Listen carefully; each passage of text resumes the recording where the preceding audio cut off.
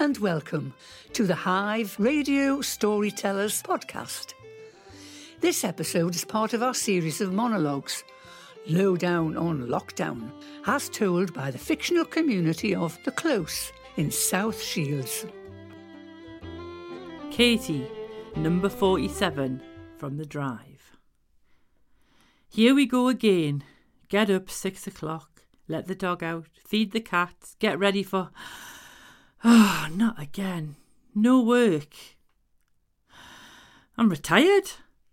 I thought I would retire and spend a bit more time with me mum. She's just moved into the fancy nursing home down the road. 1 week to settle in, and then no visitors allowed. I'm not happy about this at all. I wish she'd stayed in her sheltered housing, although at least she's safe in the nursing home, and she's got carers looking after her every need. Back to my retirement. I know I could have worked on into my 60s, but I thought time to do some other things, and then this. March the 29th, 1 week into lockdown.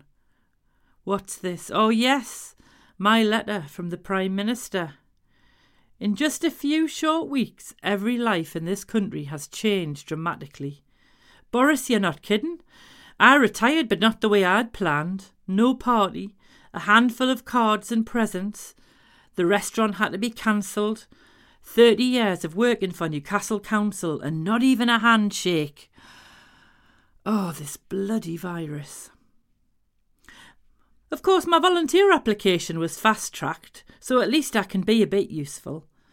I live at number 47 The Drive in South Shields. According to Boris, I can at least deliver some food parcels or shopping to anyone who's, what do they call it? Shielded in South Shields. Now there's something I never thought I would hear myself saying out loud. I love superheroes, those American characters in the Marvel movies. Captain America with his fancy pants costume and shield.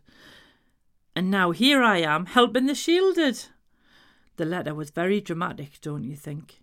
You must stay at home. This is why, at this moment of national emergency, I urge you, please, to stay at home, protect the NHS and save lives.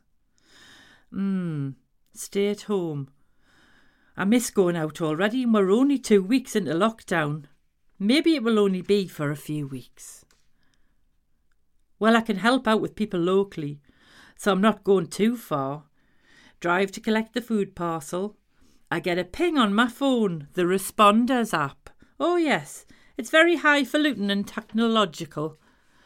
So here I am going to the Close. They're almost my neighbours, just down the road.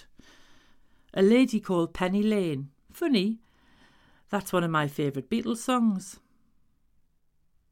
She's peering out through the curtains. I wave and she opens the door.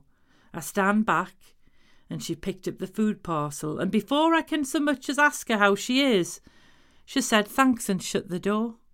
I hope everyone won't be like this. Oh, I miss people so much, just chatting. I've always wondered what it'd be like to live in a cul-de-sac like this. The Close. Everyone can see each other from their front doors and windows, not like where I live. Our houses face out onto the long road winding its way towards Jarrow. I know. I'll go up and see me mum. Well, when I say see, I mean wave at her through her nursing home window. Sometimes she knows me and waves back. If I get the carers to open the window, I can have a chat to her. That's a good day. Sometimes she stares back, and I can see she doesn't know who I am. Dementia is such a cruel disease. I feel I lost her a long time ago. But every cloud has a silver lining.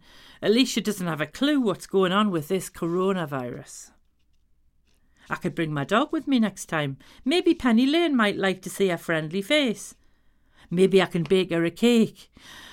Oh, I do like to help people, and I miss work. I know. I'll bake some cakes for the staff and residents at the nursing home. Mum used to love my Weetabix cake. Helped keep her regular. Right? On to my next delivery. Hand gel, sanitizer, mask. Oh, well, it's not for long. How long can a pandemic go on for anyway? This episode is written and recorded by Fiona Setch.